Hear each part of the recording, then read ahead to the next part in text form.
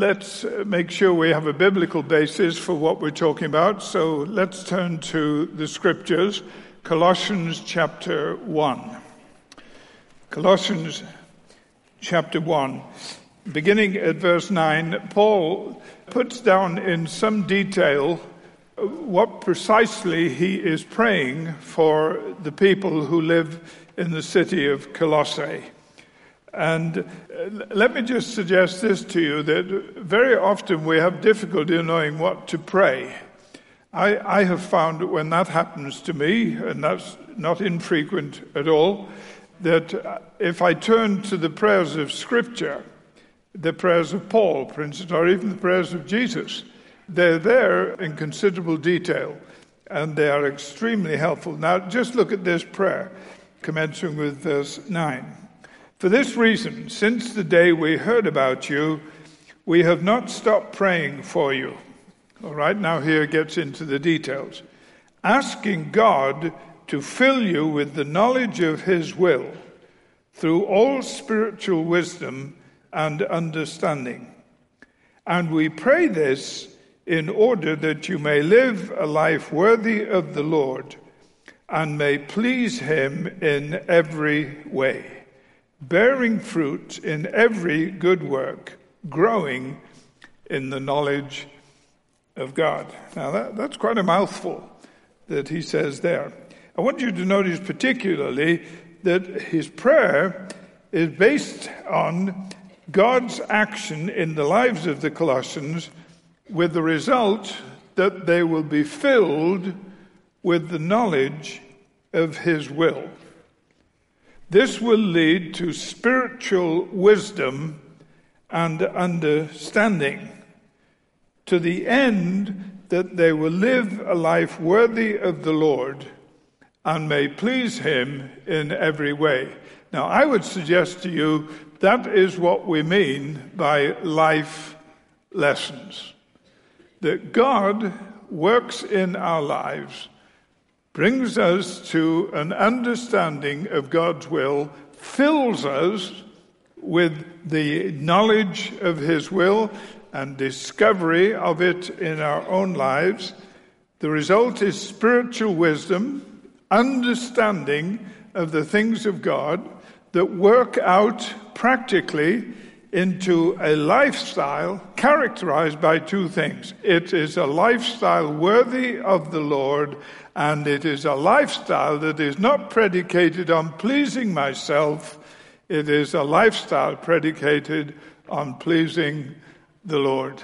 Life lessons. That's what we're going to be talking about. I've been asked to illustrate this from some of my own experiences, but I want you to understand that this is what we are talking about, and we're simply trying to illustrate what the scriptures are prescribing for us. Now, one thing I have learned is that an educated person is somebody who has learned how to learn and never stops learning. That is a definition. I think it comes from Peter Drucker, the management guru. So it must be right. An educated person is somebody who's learned how to learn and never stops learning. Very often people will say to me, "Where did you get your education?" And I will say, "Well, thank you very much for assuming that I am educated. And thank you for assuming that it is complete." For the question was, where did you get your education? But I said, as far as I'm concerned, I take great comfort in the fact that whilst my formal education ended rather abruptly when I was 17 years of age, I take great comfort in the fact that an educated person is somebody who's learned how to learn and never stops learning. Incidentally, I think that is a beautiful definition of a disciple. For a disciple is literally a learner. And if you instead of saying an educated person, you say a disciple, you've got a great definition of a disciple. A disciple is somebody who's learned how to learn and never stops learning. Now, how do we learn how to learn? I think back to my formative days. I can answer the question as to how we learn how to learn. One of the most amazing things about newborn babies to me is that they come with an instinct or an intuition as to where they'll find their first breakfast. They know Mama will provide that for them, and they seem to know where to find it and how to get it. Who told them that? They know. There's a knowing there, but that's about the limit of their knowledge. Now, it is quite possible that if you fast forward 50 or 60 years, you might find that they have a PhD in nuclear science. Or you might find that they have had remarkable achievements. Now, how in the world did they get from that helpless baby who only knew its mother's breast to a very, very erudite, highly sophisticated, very, very knowledgeable person? How'd you get there? And the answer, lessons, lessons, lessons, learning, learning, learning all along the way. Now, how do we learn?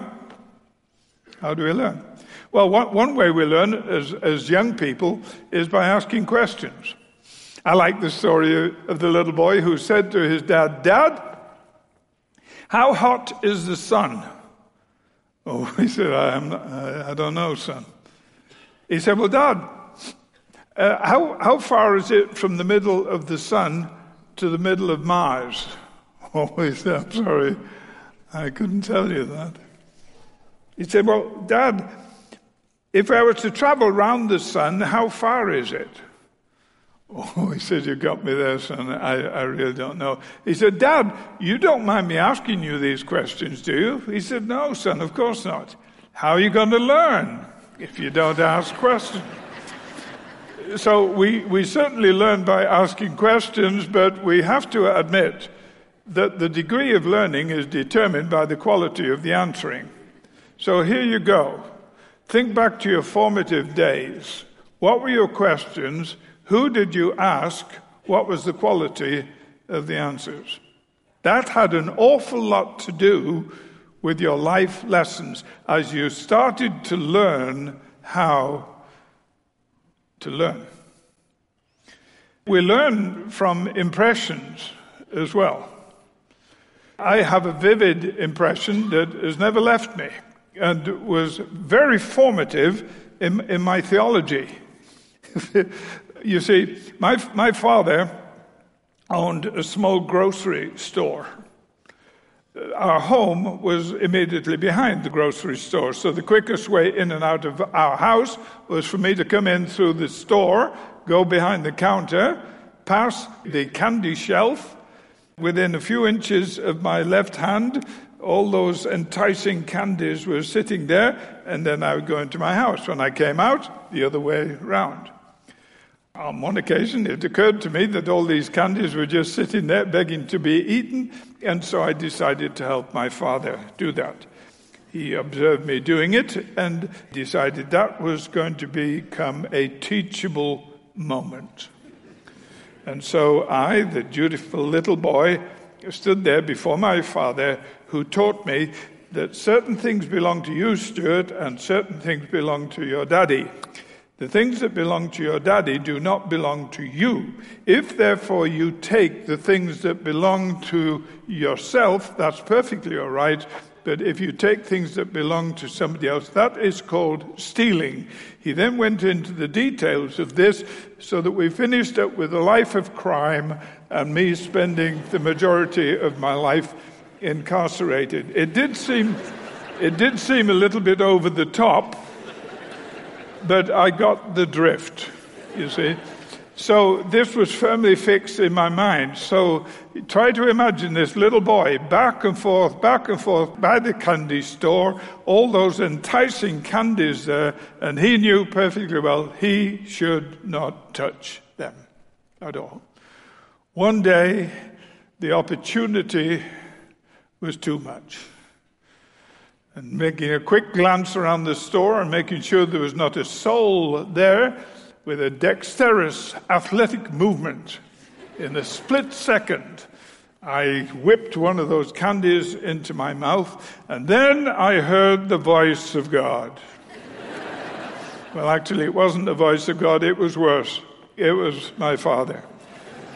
He had a counter that was at right angles to the one I was working behind, and this counter was stacked up with shelves, but he had little peepholes in it so that when he had to go around the back to cut the bacon or the cheese or the butter or whatever it was, he could keep an eye on what people were helping themselves to around the other side of the store. And so he saw what happened. And he said, "Stuart, come here."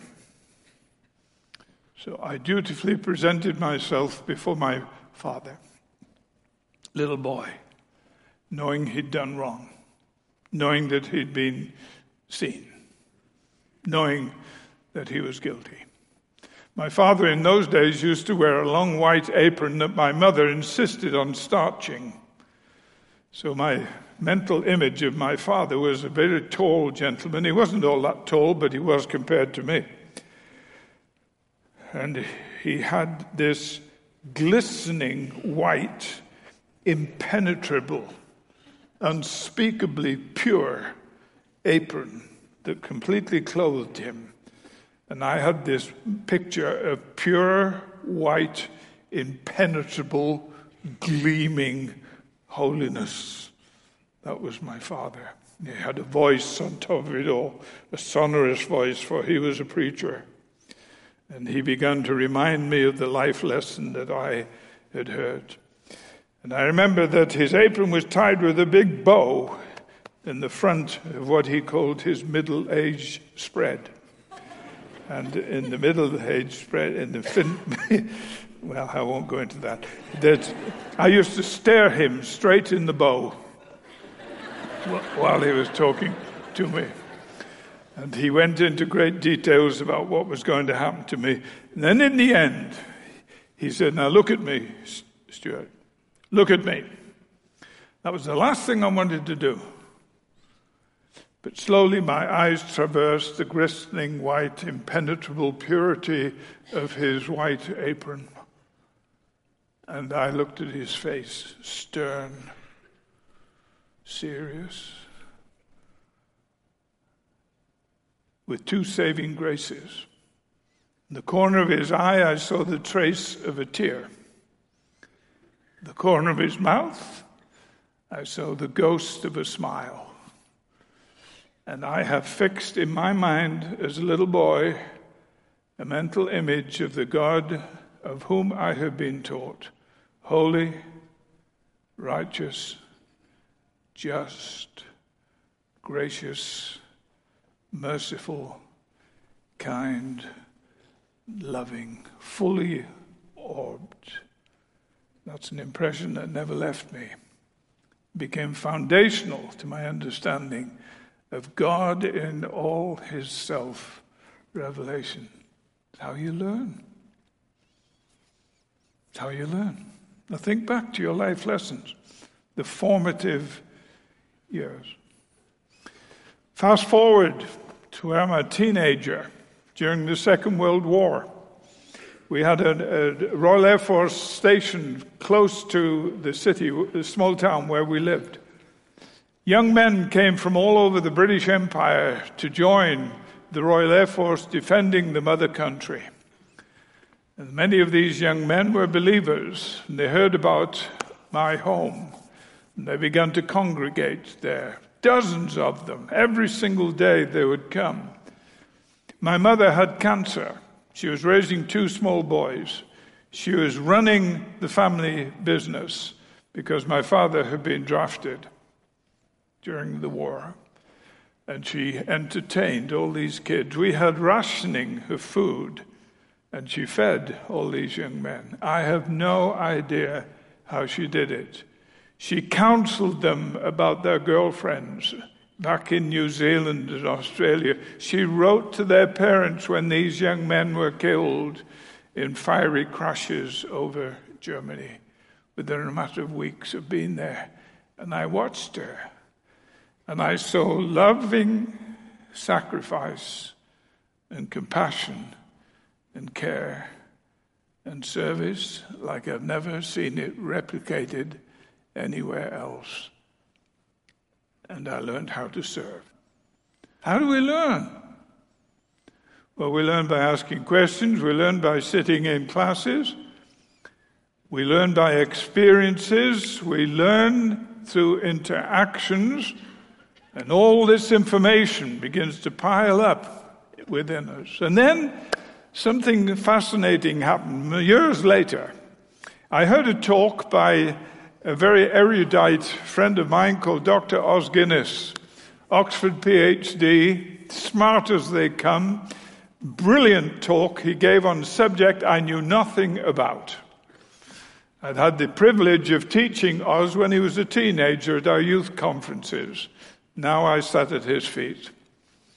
He was talking about something called postmodernism. I tried to find out what postmodernism was. I knew what post meant. It meant after. So postmodernism meant something that came after modernism. I tried to find out what modernism was, and nobody seemed to agree on what it was. So I realized that postmodernism came after something that nobody agreed what it was. It sounded confusing, and I discovered that it really is confusing. But this was the line of thinking. Somebody could ask, a postmodernist would ask you the question, you say that you know such and such a thing, that this is a life lesson, you've learned this thing. Yes. From whom did you learn it? I learned it from so-and-so.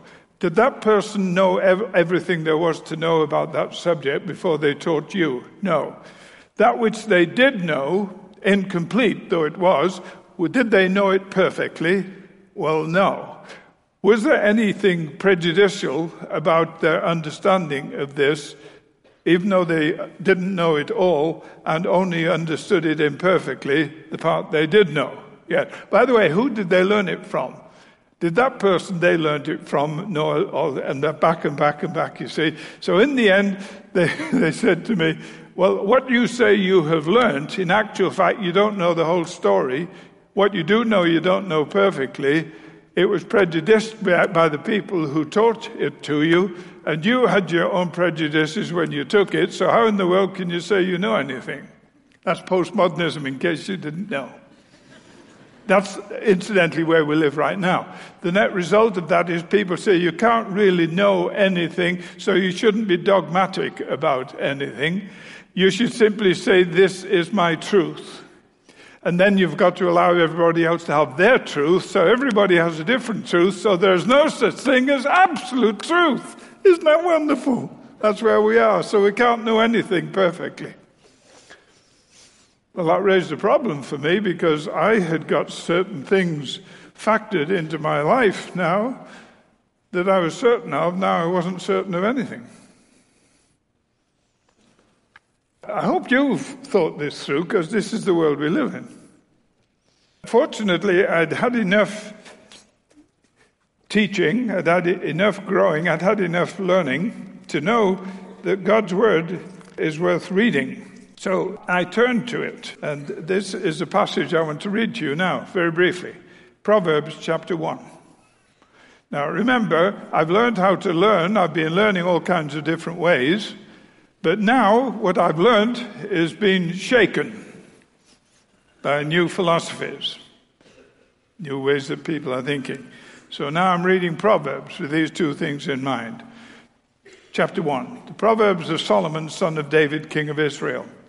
For attaining wisdom and discipline, for understanding words of insight, for acquiring a disciplined and prudent life, doing what is right and just and fair, for giving prudence to the simple, knowledge and discretion to the young, let the wise listen and add to their learning, and let the discerning get guidance, etc., etc. Now notice the key words here. Verse 2, wisdom, discipline, understanding, insight. Verse 3, prudence, right, just, fair. Verse 4, knowledge, discretion. Verse 5, guidance. Do you see these words? Strong words. And I suddenly realized now there's a huge conflict. What I have been learning has been characterized as wisdom and discipline and understanding and insight to lead me into what is right and just and fair. But the postmodernists are telling me, no, this is just your truth. And I had a decision to make. Which way was I going to go? Which way was I going to go? And how could I explain the difference? And this is how I learnt to explain the difference. In the reading in Colossians chapter 1 that we had right at the beginning, you remember what his prayer was?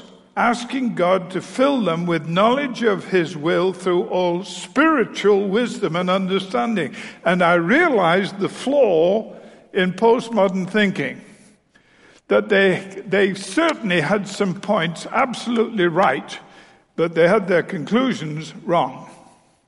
And I'll tell you why. Because they were not factoring in a fundamental thing called spiritual wisdom and understanding. And I studied the scriptures. I studied in the Epistle of James. I studied in 1 Corinthians. And this is what I discovered. I discovered that there is a very sharp contrast between earthly wisdom and spiritual wisdom. Earthly wisdom doesn't know diddly about spiritual wisdom. Paul put it this way. He wasn't talking about postmodernism, obviously. He was talking about all the Greek philosophies of his day. But he says, by human wisdom, nobody knows God. That takes spiritual wisdom. That takes spiritual wisdom. So whilst I'm grateful for a lot of postmodern thinking that takes away inappropriate confidence at times, I certainly don't prescribe to their philosophy. For I believe there is such a thing in the limitations of human knowledge. There is such a thing as the impartation of spiritual wisdom. And spiritual wisdom, by definition, is the wisdom that comes through the activity of the Holy Spirit. And so I began to progress a little further. I'd learned how to learn. Now I was learning the difference between earthly wisdom and spiritual wisdom. And spiritual wisdom was going to be imparted to me by the Holy Spirit as I opened up my life to what He would reveal to me of God. And how would He do it? Well, I learned something else. I learned that the Holy Spirit has inspired the Word of God. Therefore, I was to become somebody who was going to build his life on spiritual wisdom, was going to take all that earthly wisdom could offer that would not contradict spiritual wisdom, but was going to find spiritual wisdom in God's Word, and was going to anticipate the Spirit of the living God leading me into a knowledge of the truth. And this is how I learned my life lessons. All right, now go back to Colossians chapter 1. He prays, asking God to fill them with the knowledge of His will through all spiritual wisdom and understanding. So now it wasn't just a matter of learning how to learn, and it wasn't just a matter of learning how to discover spiritual wisdom. Now it was going to be a matter of learning what? It was a matter of learning the knowledge of His will through spiritual wisdom and understanding. In other words, if I learn how to learn, if I recognize the reality of spiritual wisdom, if I open myself up and study spiritual wisdom, that is going to lead me into the knowledge of His will. Wow. You know, a lot of people think this world is just spinning hopelessly out of control. Other people think that this world just came into being somehow or other without any design, without any sense of direction, without any sense of purpose. And they inhabit this thing that came into being without design or direction or purpose, which means that they are living on it without any sense of design or direction or purpose. And then they wonder why they don't feel fulfilled. Well, it's hard to feel fulfilled if you know at heart you're a fulfilled accident. It's therefore very, very encouraging to hear something very simple, that this world is not spinning hopelessly out of control, that in actual fact God who created it is holding it in the hollow of his hand and working out his grand, cosmic, eternal purposes for the world that he has created. And to begin to get that fundamental lesson deeply rooted in your thinking, this is a purposeful world. I am a personal, integral part of this world. God put me here in his world for a purpose, and he will show me what it is, and he will strengthen me to do it, and I will have a sense of divine calling, and I'll have a sense of eternal significance, and I'll have a sense of something to offer this crazy world. What a lesson to learn. So I learned how to learn. Then I learned how to learn spiritual wisdom. Then I learned how to learn God's will. And that led to something else. Look, if you will, back in Colossians chapter 1 and verse 6. Paul is talking about the gospel. This is what he says. All over the world, this gospel is producing fruit and growing, just as it has been doing among you, since the day you heard it and understood God's grace in all its truth. Understanding grace in all its truth. That's what happens when you begin to learn spiritual wisdom and you begin to learn the knowledge of his will. One of the first things you discover is the grace of God. And it becomes fundamental in your life. The grace of God.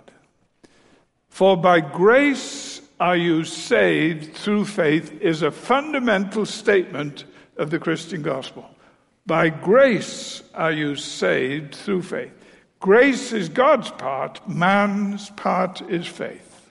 Grace and faith lead to salvation. But more than that, Scripture says this: God is able to make all grace abound toward you, so that you always, having all sufficiency in all things, might abound unto every good work. I'll give you that again, 2 Corinthians 9:8.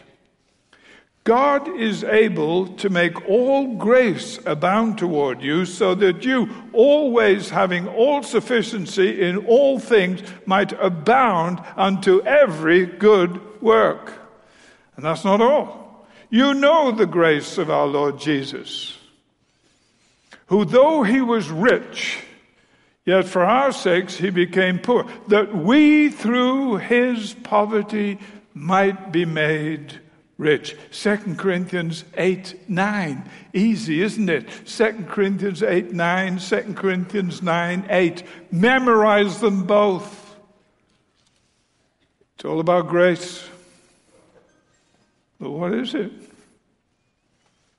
It says, they came to an understanding of grace in all its truth. All right, time for another story. Some of you heard this story before, but it's the best one I've got to illustrate this. I like this story anyway. In fact, nobody else tells it, so if I want to hear it, I've got to tell it. I come home from a trip. My wife gives me a report on the children. One of the children, who shall be nameless until I forget to name him, Well, I've narrowed it down already. He has misbehaved himself. He has been taught that all actions have consequences, etc., etc. Sometimes he is very reluctant to learn that some of his actions have consequences, so we have to be a little more forceful in reinforcing that lesson. So I now speak to my son, and I explain to him that what he's done wrong, the consequences of his wrongdoing are very, very simple. I am going to apply this Board of Education to the seat of his learning. Bend over. All right. This is what he deserves. He is going to get 5 whacks of the Board of Education on the seat of his learning. And he needs to understand he is getting what he deserves, and the word for that is justice. Justice gives us what we deserve. Are you ready? Yes. By the way, this is going to hurt me more than it will hurt you. Okay. 1, whack. 2, whack. 3, whack. Are you okay? I'm okay, but how are you? It's hurting you more than it's hurting me. Well, that'll do. What do you mean that'll do? Well, that'll do. Well, you said you were going to give me 5. Yeah. You gave me 3. Yeah. You said 5 was justice. Yeah. What's 3? Mercy. For justice gives you what you deserve. Mercy does not give you all you deserve. And my young son, who was a very quick learner, he said, "Hey, Dad, I like mercy better than justice." I said, smart people do. But some rather stupid people say to God, "Do me justice, God." They should not say that. He will. He will. Now go to your room. Sit down and think about this lesson that I've just taught you, justice and mercy. Would it be all right if I stand up and think about it? Yes. And now later I go up, I say to him, "I'm going out for an ice cream. Would you like to come with me?" "What, and watch you eat ice cream?" "Well, no. I was planning on buying you an ice cream." So we get in the car and we're driving to the ice cream shop. He says, "I'm confused, Dad." What's the confusion? He said, "You said you were going to give me what I deserved, 5. You gave me 3. You didn't give me all I deserved. You said the first one was justice and the second one was mercy. Now you're buying me an ice cream. I don't get it. What do you call this?" And I said, "You call this grace." Grace.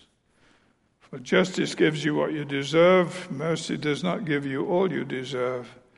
Grace gives you what you don't deserve. Grace. We are utterly dependent on grace. The interesting thing about grace, there are lots of interesting things about grace. One of the really interesting things about grace is that the Latin word for grace is gratia. And gratia is the etymological root for a very common English word, gratitude. Gratitude. And that's how it works. You see, when I understand grace and understand that God has showered upon me and continues to shower upon me, blessing upon blessing upon blessing, that I do not deserve, what wells up within me? Gratitude. And the big question I'm asking all the time is, how can I express my gratitude? And Paul says, well, that's what I've been praying for you. I'm praying that you might be filled with the knowledge of his will through spiritual wisdom and understanding, in order that you may live a life worthy of the Lord and may please him in every way. Oh, I get it. I get it.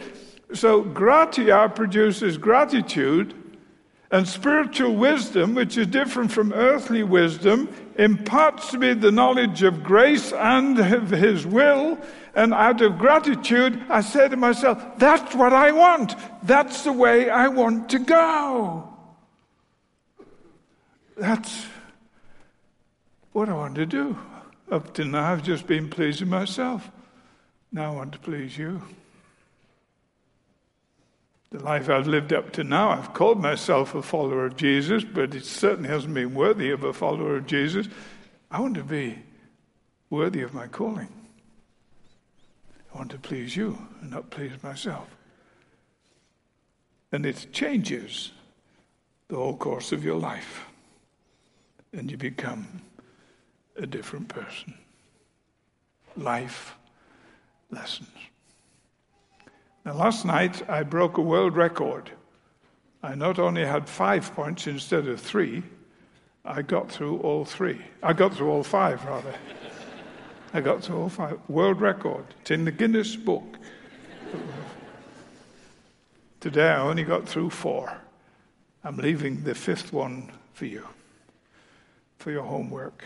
Go away and ask yourself, since I came into this world and only knew how to find my mother's breast, how in the world did I get where I am now?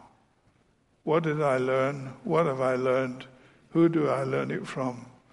How reliable is it? How much of it is spiritual wisdom? How is spiritual wisdom producing the person that I am? And what evidence is there for it? Here's your homework. Let's pray. Oh God, our Heavenly Father, take your word home to our hearts. It's your word that matters, not the stories. But to the extent that the stories illustrate your word, use them, make them helpful to people. To the extent they just simply get in the way, take them quickly from people's recollections. And may your word find a resting place in our hearts. And may we respond appropriately to it. We pray these things in Jesus' name.